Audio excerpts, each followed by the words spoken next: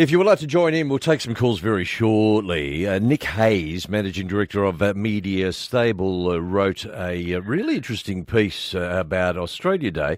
In short, says Australia Day has become a hot potato. To some, it's a day of immense pride and celebration. For others, a day of guilt, sadness and embarrassment. And every year we talk about changing the date. He goes on to say, so much so that I doubt we'll be stepping out of Australia Day behaviour carousel any time soon. Nick Hayes, God forbid. Good morning. Good morning, Tony McManus, and good morning to all in Victoria and South Australia. 5AA listeners. 5AA listeners to the Adelaide peeps. I'm coming to you live from Kensington Park, and I'm tired, Tony. I'm tired of the Australia Day carousel where we just seem to get really upset and uptight about one of the greatest days that we live, the greatest country in the world, and why do we keep doing this? Well, the great Dennis Walter on 3AW, just leading up to midnight before we came on, asked the question from what are the origins of it? Where does this outrage live? Is it purely because we're now so addicted to different forms of social media? Is that where that's the genesis? I think it does. I think it generates from there. I think that because social media just in its nature is very, there's a lot of bile, there's a lot of negativity around it in the first place. But Australia Day in itself hasn't actually been around for that long. We've only been celebrating it since the sort of early 90s. When we think about 1988, the bicentennial of 200 years of Australia as a colony, we've been celebrating it. And we got really quite excited then, but I think there is a lot of negativity around it, and it seems to come from the very few that are out there. And there'll be a lot of people listening, Tony, that are going, "I love Australia Day. I think it's one of the great days of the world." And I too. I think it's going to be one of those. I was just listening to you and Ray talking about Ray's going to have a Pinot.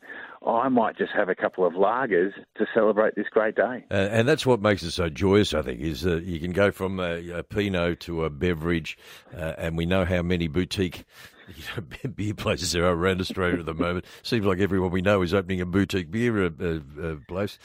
But that's the great joy where you celebrate, you embrace it the way you want to.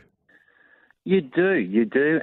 But this is the thing, and I think we hear a lot about it, and there's a lot of guilt and there's a lot of feeling around the fact that, this is Australia Day. This is a moment to celebrate that we do live in the best country in the world.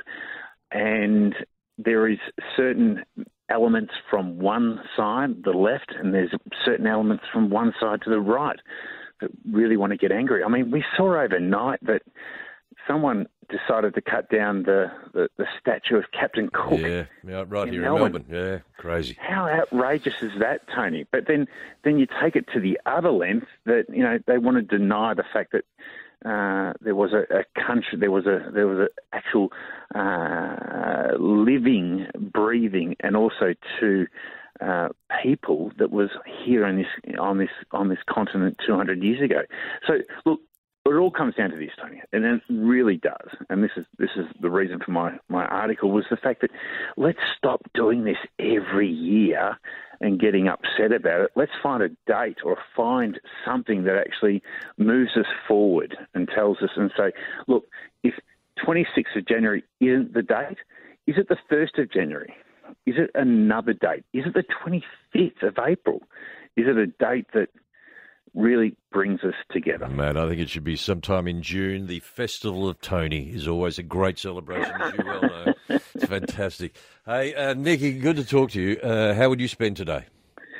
I'm going to do it with a couple of beers, but I'm going to mow the lawns. My young fella, he's got very much into gardening as well.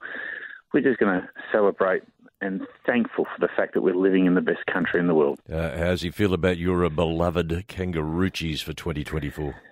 Well, he's a West Coast Eagles supporter. So that's you, is it? Well, I'm a North Melbourne supporter. I was going to say, haven't you indoctrinated the entire family towards North Melbourne? You can't do that. As a North Melbourne supporter, and to all the North Melbourne supporters out there, and you being Melbourne, you've had a little bit of success. We just have to suffer. We have to suffer, Tony. Yeah, we suffer for our teams. Good on you, mate. Good to talk to you, Nick. Nick Hayes, he is the Managing Director of Media Stable.